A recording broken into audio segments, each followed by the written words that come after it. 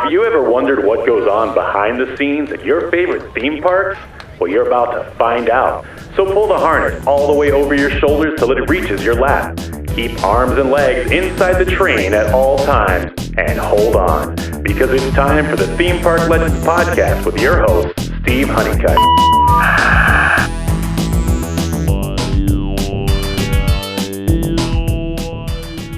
What's up, Theme Park Halloweenies? It's time for another episode of Theme Park Legends, a show that takes you behind the magic of your favorite theme parks and haunts through the power of words and imagination. I'm your host, Steve Honeycutt. Now, Halloween, my favorite holiday, is right around the corner, and though trick-or-treating is canceled for many kids, as well as horror nights and other haunts and spooky gatherings of all kinds, but here at Theme Park Legends, Halloween rages on, and I have plenty of tricks and treats for you, my dear listener. Well, mostly just treats, and I have 3 of them, and here's the first one. You know, podcasting is kind of a lonely game. You may think that there's a huge team here at Theme Park Legends, but really, it's just me. But the loneliness has ended, because I have joined the Inebriart Podcast Network. Inebriart is a collection of other podcasts, such as Bar Talk, the Inebriart Podcast, Retro Redoctopus, America's Hometown Horror, and the Old Colony Cast. Those are some pretty cool podcasts. In the Inebriart one, the host goes around and talks to other creative folks. In fact, on his latest episode, which dropped October 12th, he speaks to screenwriter and co-creator of The In-Betweeners, Ian Morris, about his screenwriting abilities. So you should definitely check that show out and the other podcasts, because we're on there, and that's what makes it special for me and for you, I hope. Okay, now, trick number 2 is I have finally released my new paranormal docudrama, Ray Can't Sleep. It's a scripted podcast. Sometimes they're called audio dramas, and it's like a movie for your ears. It is about a struggling musician by the name of Ray, who sounds a lot like me, who realizes one day that he hasn't slept in a month, and his quest for answers leads him into the dark underbelly of Hollywood. It's like They Live meets Eyes Wide Shut, or if you're podcast savvy, it's like the podcast Serial or the Black Tapes on acid. Can I say acid? Of course I can. This is my podcast. Be sure to stay around after the interview for the trailer and to subscribe. The first episode will be available October 29th, just in time for Halloween. And trust me, it's got everything you could possibly want in a audio drama podcast. Thrills, chills, spills, laughs, lots of sound effects, full cast. It's not just me talking to a microphone like here. And my third treat for you, my theme park ghoulies, is an interview with the veteran of Universal Studios and Horror Nights, Rick Spencer. Rick has worked for Universal Orlando for over 20 years, first as a technical supervisor, then moving over to art and design and other creative departments. Rick takes us behind the scenes of Horror Nights, tells us some great, hilarious stories, and also tells us what it takes to become a creative director just like him. I don't know about you, but I'm running out of candy, so let's go to my interview with Rick Spencer. Ladies and gentlemen, with me today, all the way from Orlando, Florida, is Rick Spencer. Rick, how's it going today? Doing quite well, in spite of everything that's happening around us. Well, that's good to hear. I think that's about as good as it's going to get for all of us here at the moment. So I've heard through the grapevine that you've worked at a theme park. Yes, 21 years at Universal Orlando. In the same position, or? Not exactly. I came in as a technical manager for USF and then moved on to art and design and creative, which was really my background. So the reason they hired me as a supervisor manager for tech was simply because of my background in film and television where I had to manage both, talent and tech. And they're two very, very different things. Oh, I know. Tech has a tendency to, their business, what time do you want the lights on, kind of. And the talent, on the other hand, is a little bit more emotional. Prior to your employment at Universal, were you a big theme park guy? Do you have any early childhood memories of attending a specific park? Sure. I loved Disneyland as a kid. My parents took me to Disneyland. As a young man, not much younger than you, but I was an aviation student. That was my college goal, was to become an aeronautical engineer and so on. And so as part of that, we became pilots. We flew to Kissimmee, which at the time was the cow capital of Florida. And they were building this thing called Walt Disney World. Mm-hmm. So part of my training as a pilot was to fly lifetime photographers over this enterprise. Mm-hmm. And so that was my first exposure to Walt Disney World, was as a pilot flying overhead so that these reporters and journalists could photograph. And wow, so you actually got to see it being built. Oh, that's interesting. Man. It was very interesting because we'd fly over. There was all of these canals, looked like a giant spider web, where they had drained those bodies of water and moved them out of what would become Walt Disney World Resort. It's amazing. Really. It's funny, you can't build a Disney park without destroying some orange groves, at least not here in the U.S. I don't know, man. It was really cool. I mean, and then, my favorite part, I was a young and single man at the time, was that the reporter said, well, there's a preview center. And we said, and they didn't have cars. We had cars. They said, could you drive us over to the preview center? I said, well, yeah, what is it? So we got there, and it was all of these young, very, very attractive young women who were, I guess they found them through some kind of like pageants and so on. They were all the hostesses at this thing. And there was nothing going on in Kissimmee at the time. So we would take the time to fly them home as part of our training to visit their parents and their family, which it was heaven on earth. Now that sounds like a good time. It was a great time, man. I tell you, it couldn't have been any better. So what eventually brought you down to Florida? Was it working at Universal itself, or how'd you end up there? No, I mean, life, when you're my age, you've been blown around from harbor to harbor. It doesn't matter what course you set as a captain of a ship. You just get blown from port to port. Anyway, I had a successful business in New York area, and one of the people that came to service my company said, we would love to have you come to Florida and build a sound studio in Winter Garden. I said, okay. So I came down for 2 years. And during that time, I got introduced to Paul McCartney's company, MPL. At any rate, MPL and I hit it off. And when that 2-year contract ended, I went to work directly for McCartney. Part of that was, most people think McCartney is remarkably wealthy as a result of the Beatles, but in reality, his father-in-law, Lee Eastman, was a lawyer, not the Eastman Kodak Company, but Lee Eastman said, young man, you make a lot of money, but you need to invest in copyrights. Right. So McCartney started buying copyright after copyright. Now owns about 50,000.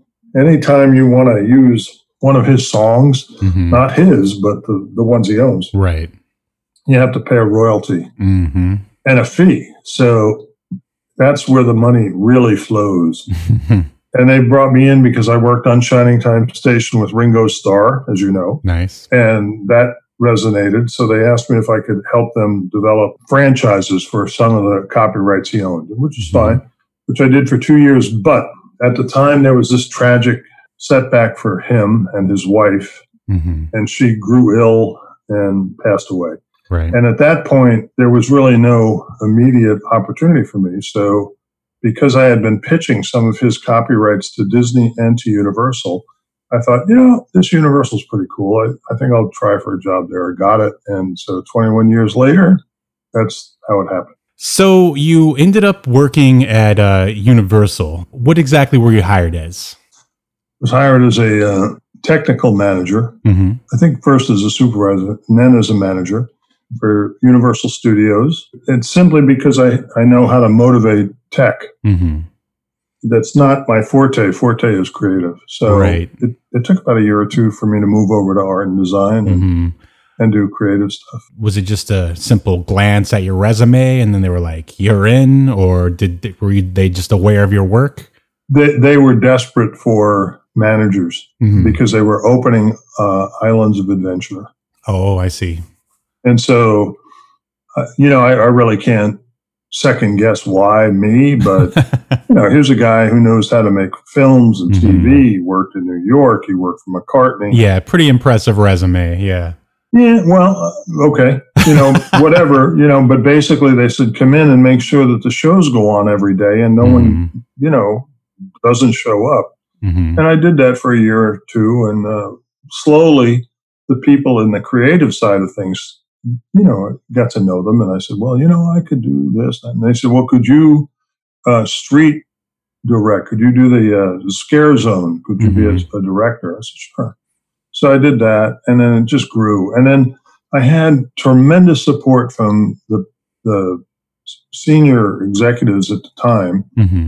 It was Skip Sherman and Adrian Lepeltier. And then I met TJ Manarino, and it just sort of clicked. And so for about 6, 7, maybe 8, 9 years, we did cool stuff, and everyone loved it. Yeah, I bet. So at the very beginning, like when you first started, what did they start you out with, like one specific show, or were they all under you, or you just motivated you were in control of all the techs? Oh, well, at USF, we had technical shows that required quite a bit of attention. It was Beetlejuice was a show that required, certain amount of tech. There was a Wild Wild West show that I remember that, and then there was Terminator 2 or Terminator. Love that. 2, yeah, and I'm trying to think of the ones that required the most tech. Horror Makeup had a weapon in the early days, so that required some attention. Do you remember what it was? Like maybe an axe or something? No, it was a gun. Oh, okay. Yeah, I don't remember that.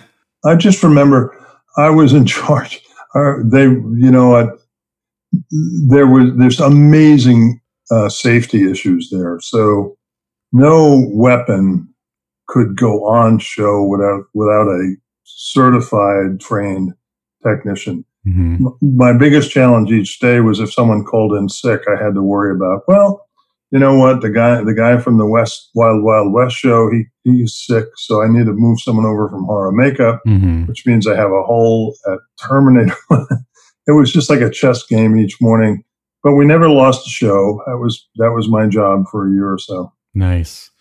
It's did you have a preference as far as those shows go, on like maybe one that you liked more than other, or No. My job was to keep the techs motivated. Did you find that, challenging compared to your previous work? Once you make a motion picture, which I've done, or a TV show, that's like leaping buildings in a small bound. Yeah. Once you do that, you can do anything. And there was a routine to it, and it was fine. It was great, and the people are fantastic. The technicians, the actors, the management was amazing. It was great. I loved it. Oh, I know. I loved working at Universal Orlando for my short time. Tell me again what you and I did together there. I mean, I was a mascot most of the time. I was Shrek, and then I eventually got to do Donkey, which, I mean, of course, that was my favorite. I enjoyed that, doing way more than the mascot work. I was like Donkey my time there was almost 2 years. And The only time I think you and I probably actually met and exchanged words was when you were running your voiceover seminar. Yeah. Right. I remember that. And I used to always hear your name whispered throughout the park. So always favorably, though. Well, that's good. Yeah. Yeah. You know what? That's the one thing. There's a couple of things that I feel some regret that I can't still do. The voiceover, boy, that led to a lot of work for a lot of folks outside of Universal. So I love that. And some other things we did. You're starting out as a tech supervisor, and you're, telling people what to do and filling the holes for people who are calling in. Like, as far as your, career trajectory, are you like thinking, "Oh man, I wish I was more on the creative side"? Like, what's going through your mind during those early years? I was thrown into a world I didn't know. And so I didn't think much about anything other than getting the shows up and running each day. At about 10 o'clock, 11 o'clock in the morning, when all the shows were manned and everything was running, I was okay. I like getting a regular paycheck. This was the first real career job I had in the corporate world. Up until that, I was always an independent writer, producer, director. I lived completely on my own. And I had a young family when we moved here at then, and it was a blessing. And I can't thank Universal enough for the opportunity to, have health insurance and all of that stuff that you do. When did you get involved with Horror Nights? 1999. I started there. And it was only about 2 years later that I got to know two of the greatest people at Universal at the time, which was Skip Sherman, who was vice president of entertainment, and Adrian Lepeltier. And they just, I said, "Hey, I was out here as your tech manager, and I'm thinking, if you did this, it'd be kind of cool if you did that." And they said, "Well, do you want to be a show director?" I said, "Sure." And it took off from there. And my involvement got greater and greater. Is there something specific you were responsible for? Did you work on like Bill and Ted, or was there a house that sticks out in your mind that you worked on? Well, because of my situation, they made me the head writer on Bill and Ted. The challenge at that point was that I'm too old to be the head writer on Bill and Ted. So I said, "Listen, I'll be happy to help the Bill and Ted show, but you need young blood for this show because I don't really follow the references that are so important." So I hired Kenny Babel, and Mike Aiello. I said, "You guys should write this, and I'll show you how to write it so that it's concise and everything." And they really took over and made it what it was. So, yeah, there was that. And then there's this, the Legendary Truth thing that I sort of did underground. And it became a thing unto itself. Legendary Truthers, man, they love what we do. What exactly is the Legendary Truth? I'm sorry, I'm not sure what that is. I split my time between events, special events, and creative. And so as part of special events, I had to help promote Halloween Horror Nights. And it was great when we had Jack the Clown. Jack was perfect. He could be just outrageous and so on. So I didn't really have to write much for Jack because James Keaton was Jack, and we could just put him out there and he'd do this thing and everyone, "Oh my God, I'm scared of Jack." It's great. Then we did The Caretaker. And this is not something that many people know, but they wanted me to be the caretaker because I'm so tall and I have a deep voice and everything. But I'm not as good as an actor as what they needed. So we ended up with Bryce Ward as the caretaker. He was fantastic. And then things evolved and we got to the year of Bloody Mary. The problem we had with Bloody Mary was from an event promotion standpoint, she was a great icon, I guess, but the problem was she couldn't speak. She's a demon. So we couldn't send her out to the local TV stations to be a spokesperson in the morning, which we could do and did do with James and with Bryce. They would just go, I'd write some copy for them and they'd deliver. It's great. But with Bloody Mary, you say her name 3 times, she bursts through a mirror and she kills you, I guess. I don't quite know how we do that on the AM morning shows. Right.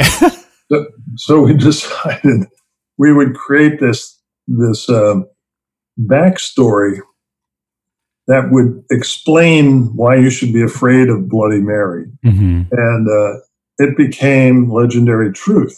And it was a group. We called it was like the Ghost Hunters and all that stuff, except that it was high tech. Mm-hmm. It was from Princeton, New Jersey, which is where I'm from. And it was, high tech science, and they would explore all of this stuff. Oh, okay. So that is Legendary Truth, the collective. And the way we chose to promote it was to create an anti-universal website. And so if you logged into the website for Halloween Horror Nights that year, which we also produced, it would get hacked while you were watching it. That is so cool.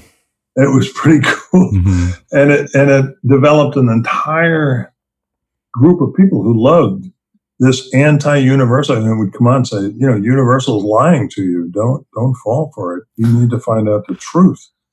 Click on legendarytruth.com, and then the hack would go away. Mm-hmm. Well, it became a whole thing. And for the next years, everybody wanted to, the Uber fans wanted to know more about Legendary Truth. All right. So you've, worked with Horror Nights for a while.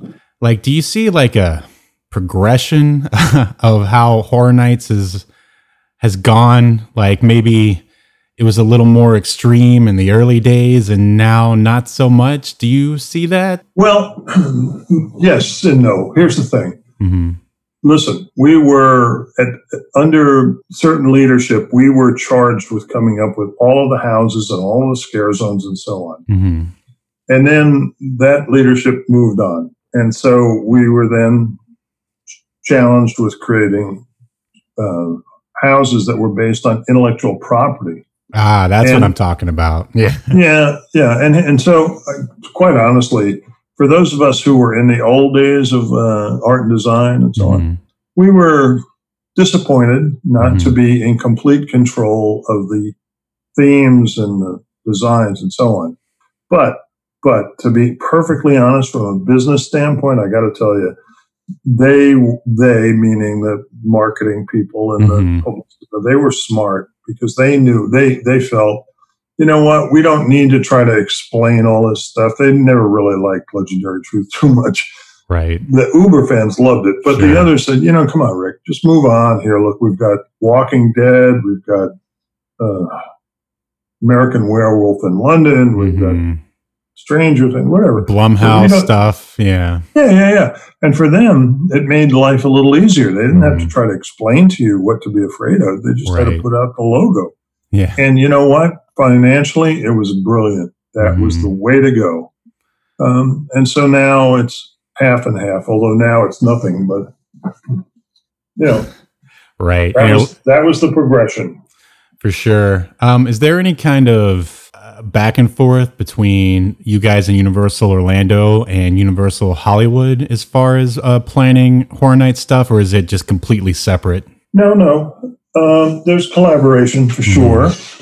It's become, I don't know about this year, but in the last few years, it's become very challenging because Hollywood doesn't have art and design. Mm-hmm. They don't have a complete division. So they rely on well-known intellectual property. Then the challenge from a business standpoint is coordinating their message with our message. Mm-hmm. And that's all there is to it. It doesn't really involve the stuff, people like me. That's a marketing group that just worries about, if they're doing this, can they say this? Can you say that? Were you working in Horror Nights up until your recent exodus, or did you stop a few years back? I'd say a couple of years back. The last great thing that I worked on was a thing called the repository. Do you know what that is? I do not. We convinced Orlando to do an upsell house. You had to buy your ticket and then pay another $50 to go to the repository. Wow. Yeah.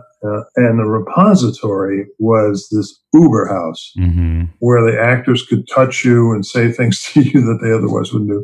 It also incorporated, it was a standard kind of haunted house, but it incorporated virtual reality. You had to go into a virtual world, and then you had to go into an escape room to get out. Whoa, that's brilliant.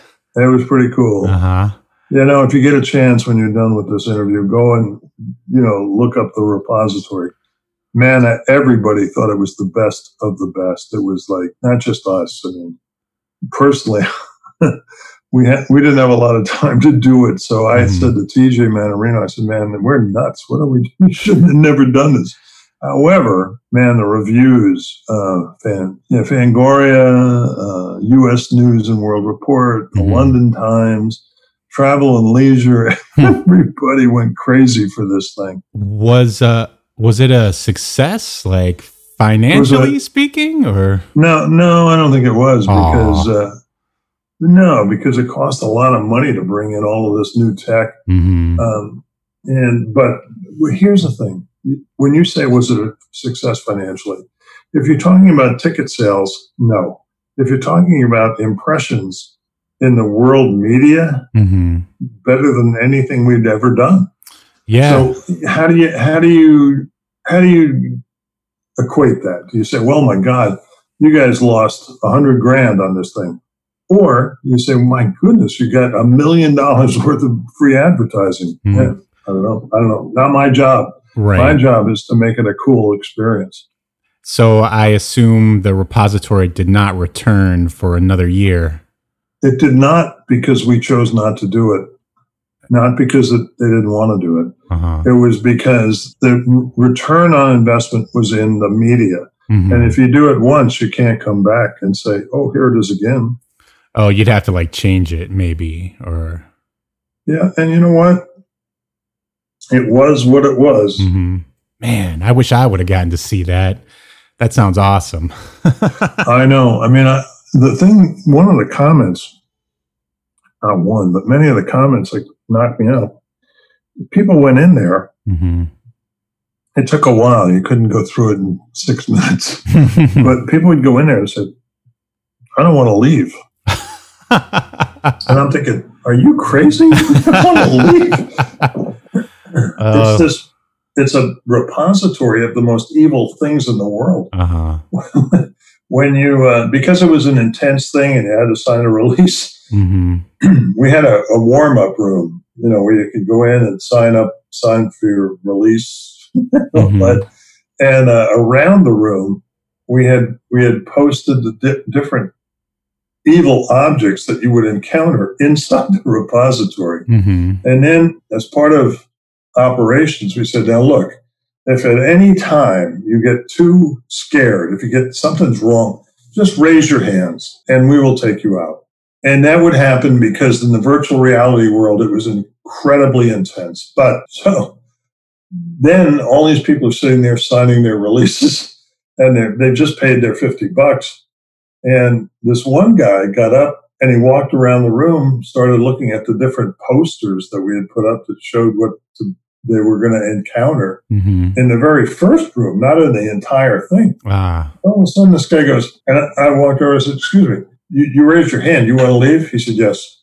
I said, but you just paid your money, so I can't take it. I said, you haven't even gone in. He said, no, I can't take it. I said, well, look, there's no refund here. If you like, I will walk you into the different rooms so that he said, no, I'm out. All right. And he was gone. Well, it was scary. It was scary. Man, now I'm so intrigued now. Yeah, I've always heard about I don't know, in the Midwest, they have these super extreme haunts and stuff like that. They're usually pretty gory, by the way. They're, that's blood and guts. And this was not. This was psychological. Ooh, man. What year was this again? Any idea? Like 2000s? Or you said it was your last thing, so maybe later 2-3 years ago. Oh man, look it up, man. The repository. I will. Oh, I will. There are videos, and if you know what, when we're offline, I can send you people who went through it. It was cool. It was pretty cool. Oh, that sounds great. It was a technical nightmare, and as I say, one night, TJ and I were sitting outside. We had a golf cart. You know, we could. At the end was a bar. You could go into the bar as you left, and you could watch a video of people who were going through it. But we're sitting out there, and I said, we're insane. We never should have done this. He said, look at the reviews. I said, come on, man. This was just, dangerous. They should have fired us. What? But it has to be gratifying for yourself as an artist, right? Yeah. And that leads me to my next question. Are you, would you consider yourself like a horror guy? Like, do you like horror or read Stephen King or whatever?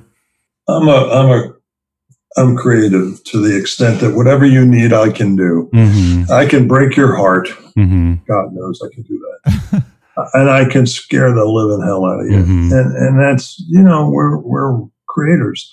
This is an announcement that I don't think I've made publicly yet, but I've just become the creative director for Haunt Vault, which is an outgrowth of HHN Vault, and also of Midnight Syndicate. So I'm bringing those two companies together to do some cool stuff. I don't know, man. I don't know. Like, when you were a young lad, did you enjoy, Frankenstein or Dracula, Sure. Oh, okay. My first exposure to it was, my God, man, this was back in the 50s. Mm-hmm. Yeah. My father, who was also creative, he was an architect, but at any rate, I remember sitting with him watching on television in New York, which is where I'm from. Mm-hmm. There was a show with Zachary. Zachary was this kind of, horror guy who would host, a Frankenstein movie, and every 15 minutes he'd break in. Mm-hmm. The classic horror host, yeah. Yeah. But he was the best, John Zachary. And so that was my first exposure to it. And then as a very young person, I built a haunted house in my garage. There we go. The beginning of Horror Nights right there. Well, yeah, they were on their way without me, but I enjoyed creating scenes and so on. Mm-hmm. Fun, yeah, and so I guess so. Yeah, I guess I was you know what? I was also an amateur magician. I just wanted to perform and make people amazed or scared, whatever. Right. I know the feeling. So you said that the repository was your last year involved with Horror Nights. Any specific reason why? Yes, a very good reason why, because they're the most important thing for Halloween Horror Nights is new blood. So Mike Aiello, who I originally hired to be a co-writer on Bill and Ted, he zoomed up. There was a whole new group of terrifically talented people, and among them was Jason Horn and Patrick Braillard and Laura Wallace, and I don't want to leave anyone out here, but they came along, and it was so healthy to see new ideas, because my stuff was a little too intellectual. I firmly believe that. Although for some, it was the stuff they loved the most. But the reality is, Halloween Horror Nights needs new people. And those people came along. They did a better job than I did, quite honestly, in my mind. There were fans who would argue that, but I think, the stuff that they started doing. Oh, Blake Braswell, another great collaborator, writer, creator stuff, so. You just gladly stepped aside, basically. Yes. Okay. Yeah. Appropriately. Mm-hmm. Appropriately. There's a reality. If you try to hang on and pretend that you're hip to the jive and know what's going on, you're making a mistake. That's why I hired Mike and Kenny to write Bill and Ted. I had no idea what they were talking about. They were, but I understood the structure. Look, we got 19 minutes, 20 at most. Move on. Do this. Move on. Right. And they were Star Wars fans, and I'm not. If let's say someone's listening to this and they wanted to work behind the scenes at Horror Nights as a creative director, what would you tell them? Like, what's the career path that you take to get to that position? Primarily, I would suggest that you start as a scare actor because you can get that job. Yes. Nobody's going to walk into art and design, and I don't know what's going on today in this world, but no one's going to walk in there and become a writer-director. You've got to understand how a haunted house works. Here's an interesting moment, and tell me if I'm running out of time here, but when I first came to work with Skip Sherman and Adrian Lepeltier and TJ Manarino, we would have these wonderful creative sessions. And I thought that what we needed to do was write a story about the haunted house and then create a haunted house around it. But Skip, who was a very, very strong leader, said, no. I said, well, what? He said, we're going to design the haunted house based on what scares have worked in the past. And then you will create a story around that. And at first I thought, this is nuts. Why would you kid? But it turned out that was exactly right. He had seen and remembered every scare in every haunted house going back all those years. And then he said, okay, here's the sequence of scares. What's the story? And so I came up with Hellgate Prison, a whole bunch of Ghost Town. And I mean, it was one thing after another where we were just retrofitting into the best scares. And those houses were the best of all, I think. So many people do too. Mm-hmm. Is that why, or it's not like why, but for someone who's worked in the park like myself and who gets to go to Horror Nights over and over again, you can start seeing it's like, oh, this used to be this house and this used to be that house. It's like the same interior skeleton, but they just retheme it every year. Yes, because it works. How do you get in? Well, I don't know today, man. I don't know, but I mean, if you can get in as a scare actor, which is likely because we hired 1,200. Sure. Then you get to meet the people.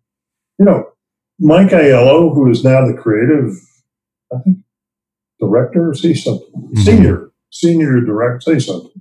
But he started in Jaws. Wow. He was a boat captain in Jaws. And he approached Michael Roddy, who also deserves quite a bit of credit for incubating Halloween Horror Nights. He approached him with some script ideas, and one thing led to another. He moved through art and design, became a creative director, and moved on over to creative. The creative is a different division of Universal. Sure. He was developing new entertainment for the next park. Wow. I don't know what's going on today.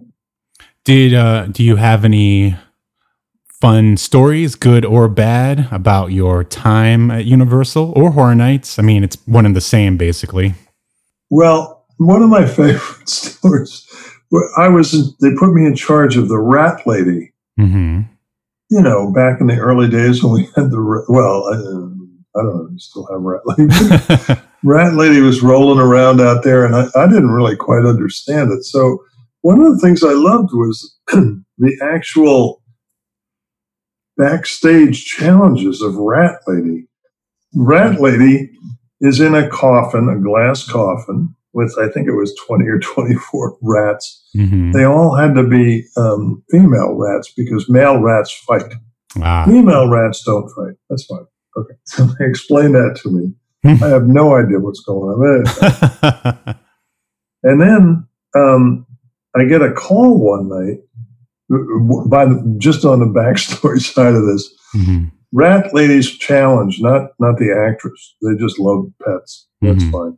And the pets, the rats are trained. They're 3 months of training to get the rats. Wow. The problem is the coffin gets warm, and the rats go to sleep because it's comfy. They're well fed, and that does not actually make it very scary. We had to air condition. We had to build a portable air conditioner to keep the coffin cold. Okay. That kept them awake. And then they put peanut butter under the fingernails and behind the ears of the actress so that the rats looked like they were biting her, but they were just having a little snack. And one night I'm working and the phone rings and it's the stage manager. She said, Rick, yeah, the rats are fucking. I said, what? The rats are fucking. And I said, but I thought they were all female. I can't be. And she said, no, there must have been a male in there because they're having at it. So we'll get the one out and do whatever you need to do. I'll be right down. And it was we got through that. But then a few months later, there was a blessed event. Oh no. So the rats were procreating. Anyway, that's going to be a chapter in my cover story about Halloween Horror Nights. It's going to be a chapter titled "The Rats Are Fucking." That's great. That's a whole novel for you right there. I think so. Anyway, that was one great night. Another was somehow they let me decide on this thing. Would build a Tesla coil in the port of entry, and we did all this research on how it would be really cool if you walked in and this giant Tesla coil was shooting out lightning bolts. Very cool, right? Yeah.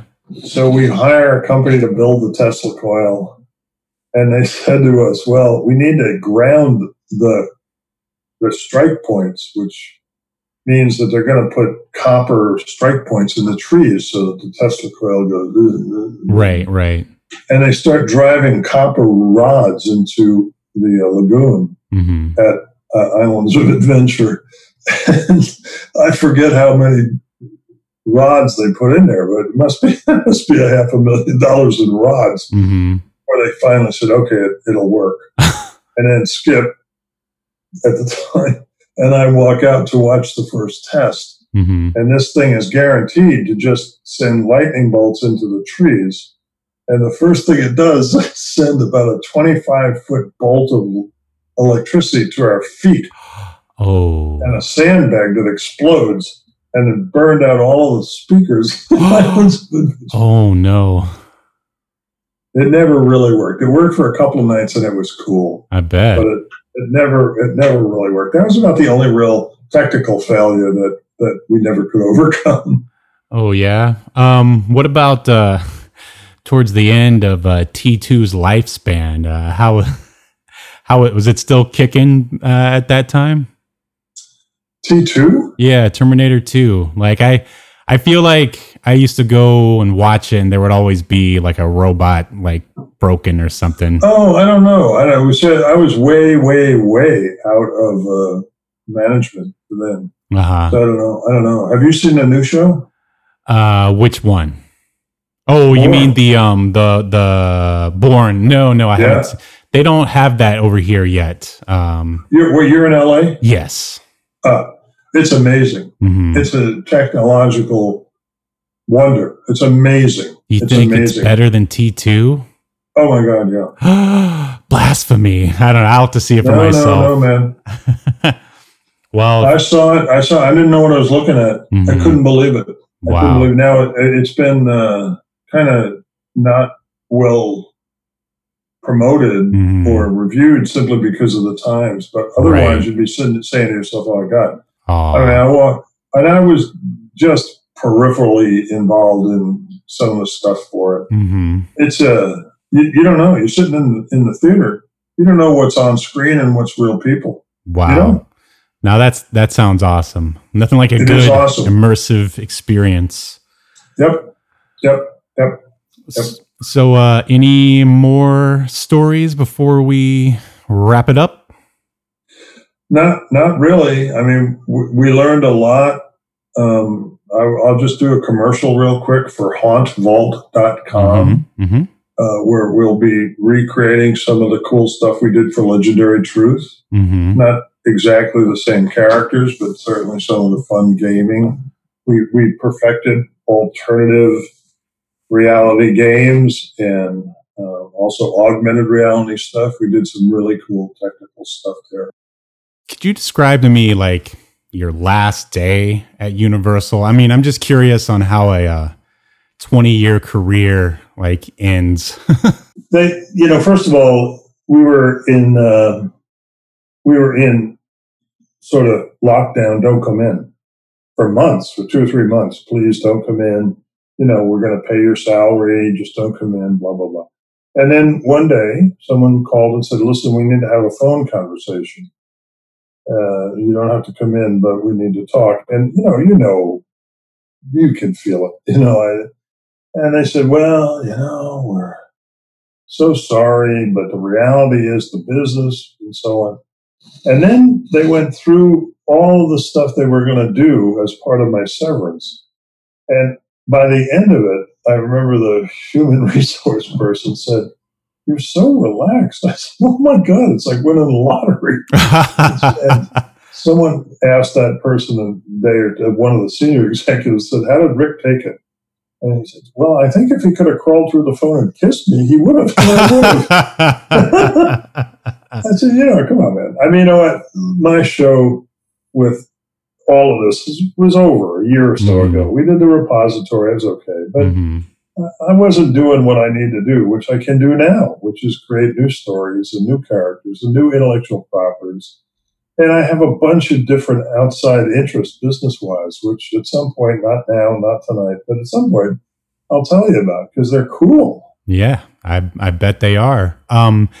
If Universal called you tomorrow and they were like, "We want you back," what would you say? I would want to know in what capacity and if it would affect my severance. I don't want to do anything to jeopardize the generosity of the company. But if they said first of all, I feel like I'm still part of the family, right? And I feel like we have unfinished business. But I'm older now, man. I don't want to be getting in the car every day and just going down there. And really, quite honestly, for the last year, maybe a year and a half, I just felt like I was, just putting in FaceTime, which is not good for a person with my. I don't want to pat myself on the back, but my creative stuff, I need actually outlet. I can't just go and sit and go to meetings and think. Right. Yeah, it was not that would. Yeah. So now, no. You'd rather stay home and write. I'd rather stay home and write. I'd rather get on a jet plane and go to the Isle of Skye. I'd rather, and I have business interests across the country and in Europe that are much more fun than just sitting there collecting a paycheck. So very nice. Yeah, man, there's some cool stuff going on, but right now with no theater outlets, it's a little, it's numb. Nothing's happening. Like, what's your favorite theme park to go to as a guest? I think it has to be Islands of Adventure. I mean, Harry Potter changed the world. It has. I don't know. You saw my profile on LinkedIn. Yes. Yeah. So I work in Edinburgh, Scotland. I saw that.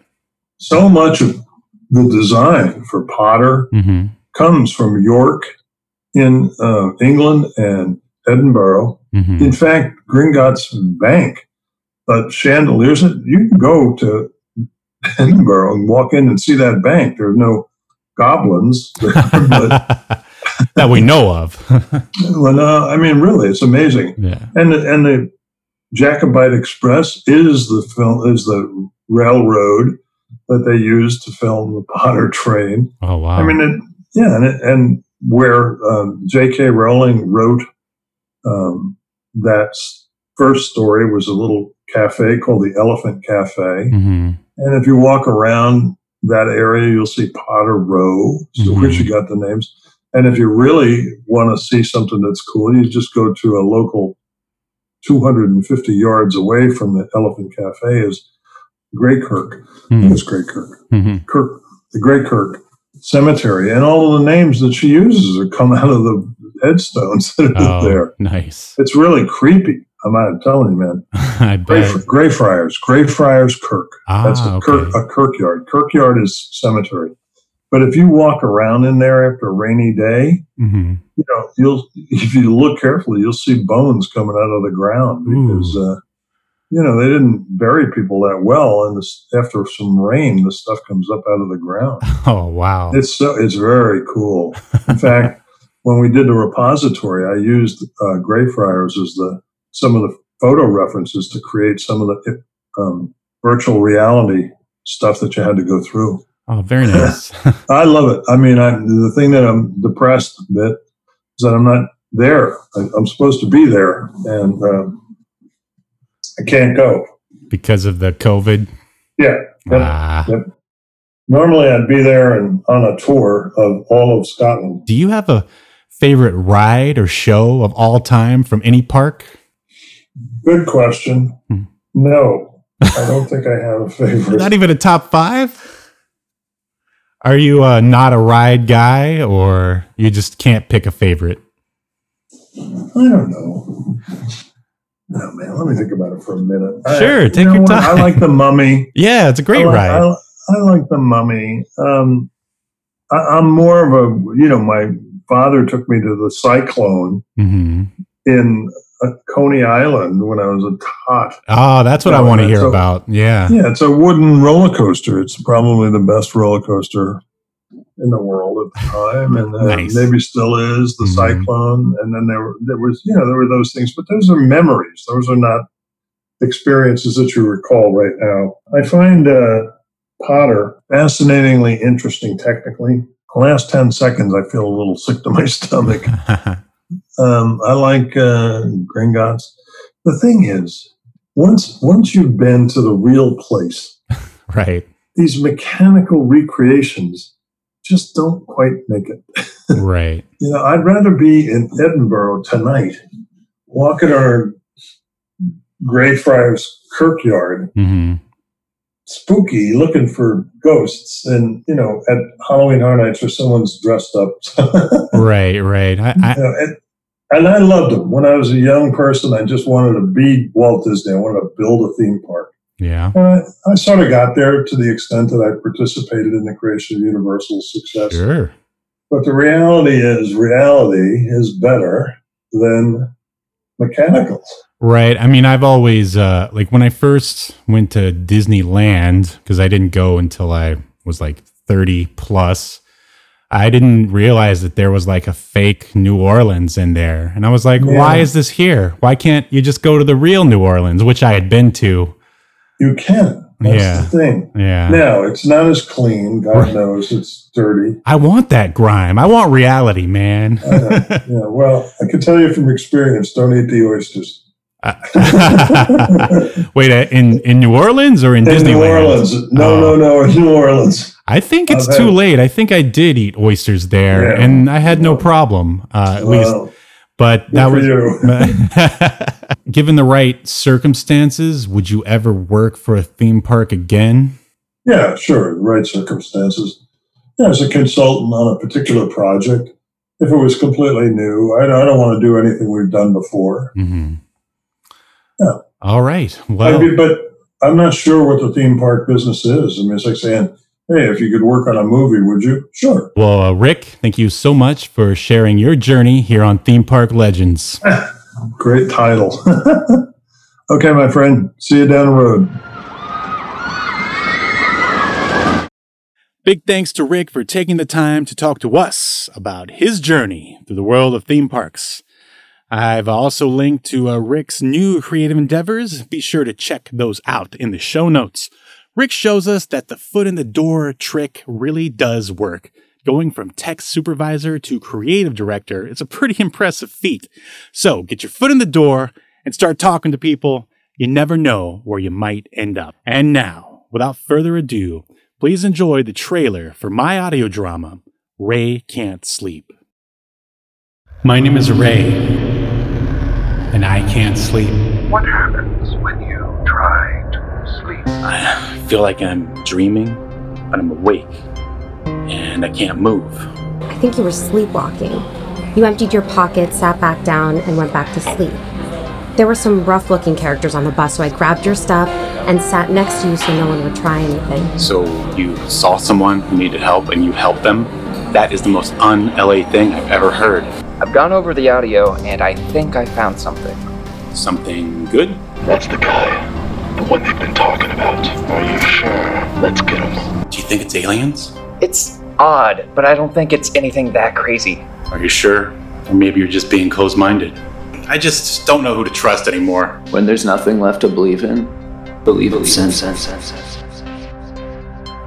Ray Can't Sleep, coming this October to wherever you get podcasts. Stay tuned.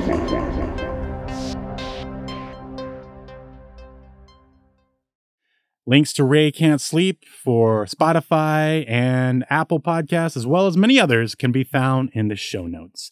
And that's going to do it for this episode. And if you dig what we do here, then please tell your friends. And if you've ever worked in a theme park, I'd love to have you on the show. And don't forget to join me next time as I continue to unearth even more Theme Park Legends.